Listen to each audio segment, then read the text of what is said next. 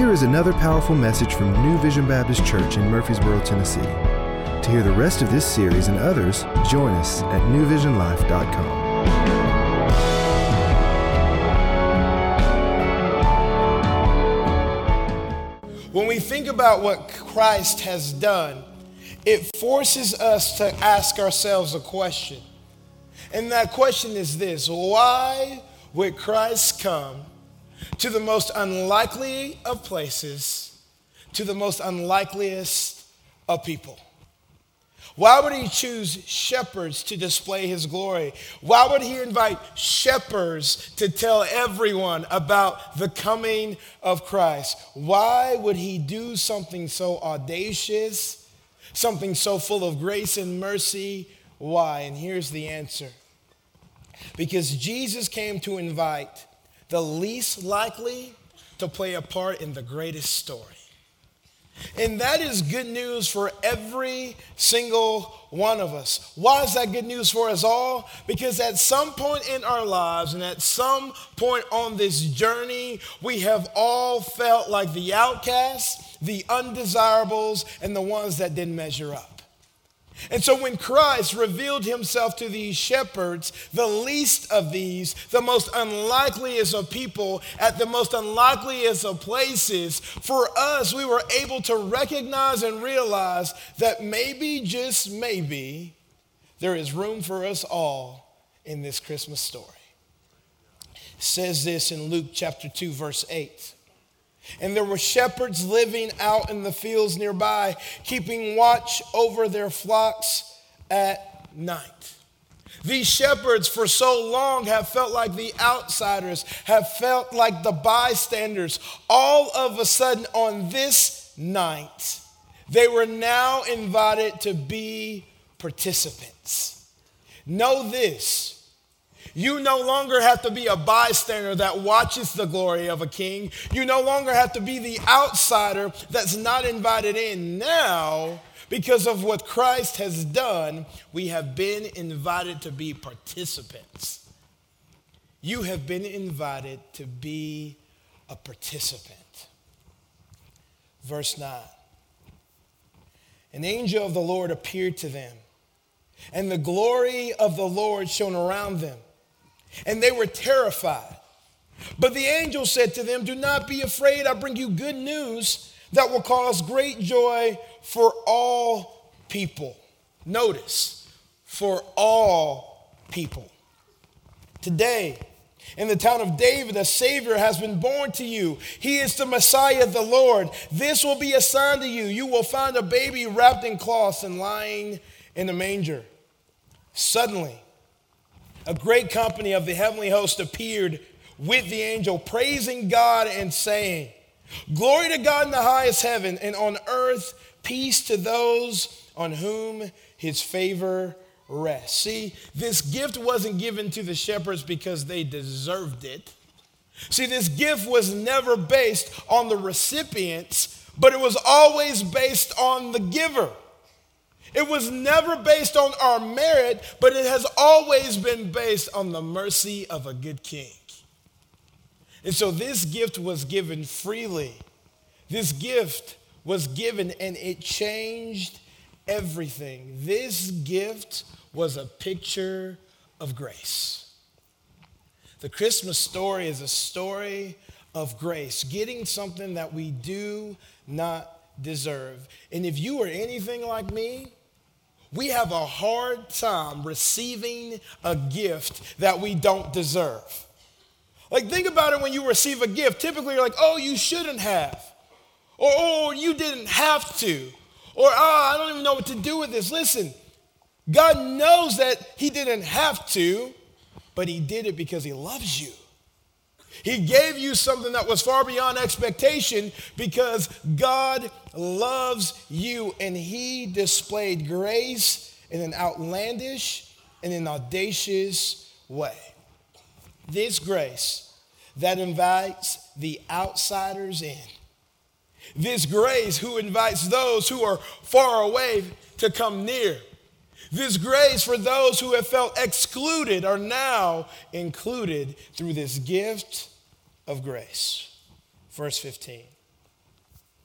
When the angels had left them and gone into heaven, the shepherds said to one another, "Let's go to Bethlehem and see this thing that has happened, which the Lord has told us about." So they hurried off and found Mary and Joseph and the baby who was lying in the manger. When they had seen him, they spread the word concerning what had been told them about this child. And all who heard it were amazed at what the shepherds said to them. But Mary treasured up all these things and pondered them in her heart. The shepherds returned, glorifying and praising God for all the things they had heard and seen, which was just as they had been told. See, the shepherds responded to this gift. Why would they respond to this gift? Because this was an amazing gift. When you get something good at Christmas, you can't help but respond, amen?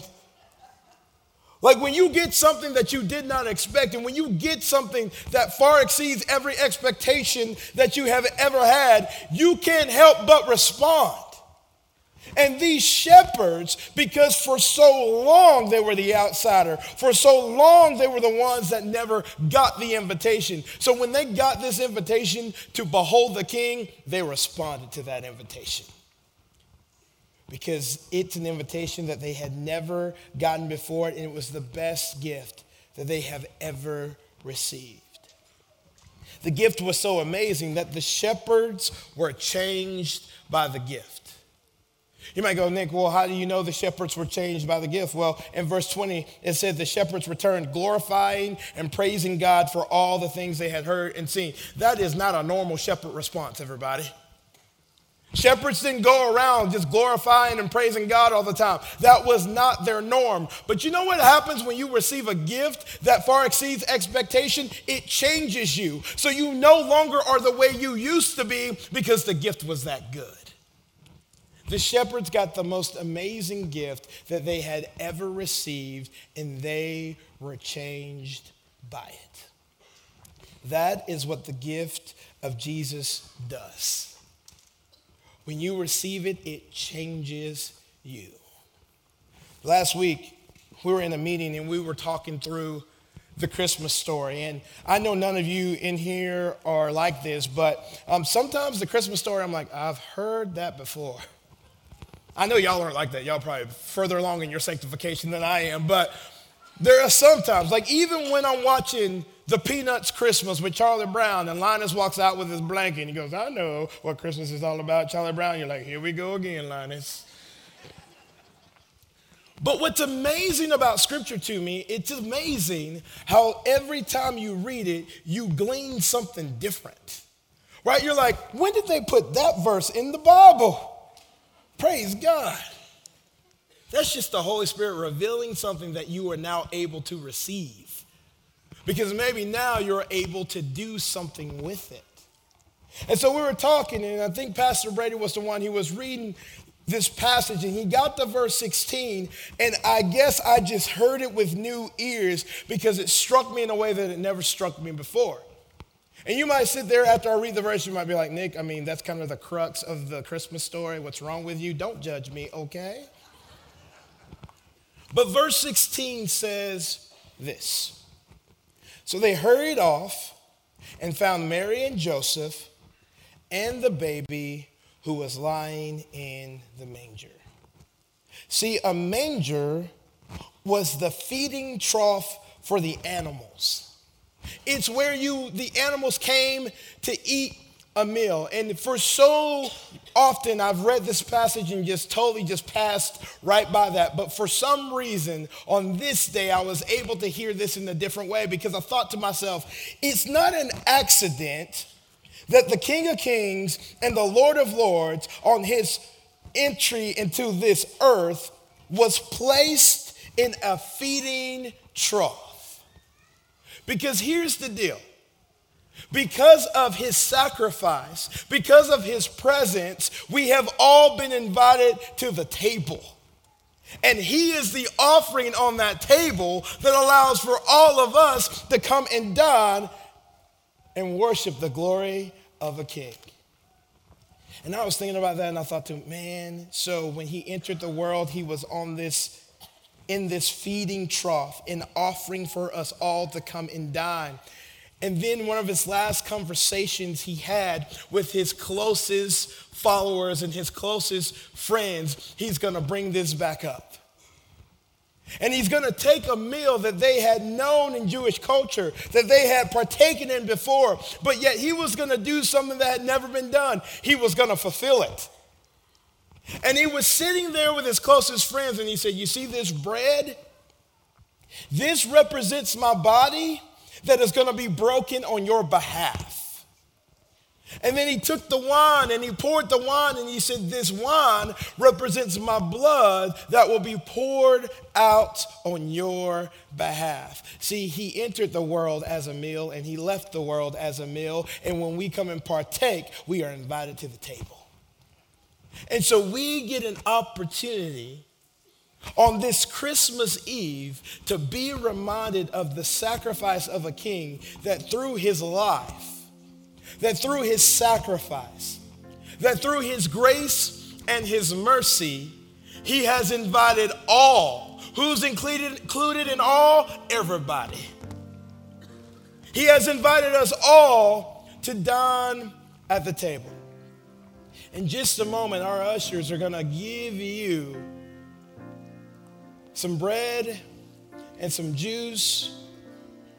And in a moment, we're going to take it together so we can be reminded that this sacrifice and this gift changed everything. So now everybody's invited to the table if we're willing to accept it.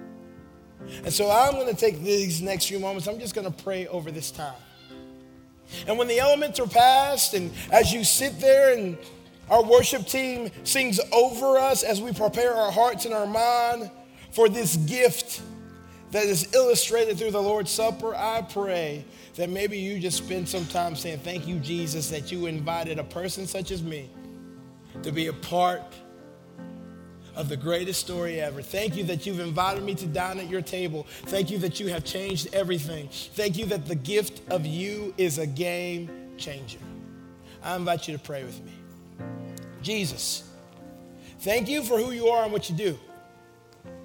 Lord, my prayer for us is that the Christmas story never becomes a story that is old or out of date, because, Lord, you remind us of your gospel day in and day out. Lord, may we pay close attention. May we not miss this invitation. May we celebrate that we've been invited to the table to dine, and a king has been offered. So Jesus, in the next few moments, remind us of your grace. Remind us of your mercy. And may we always remember that it was never based on our merit, because we are undeserving and we don't measure up. But we don't have to, because our king did.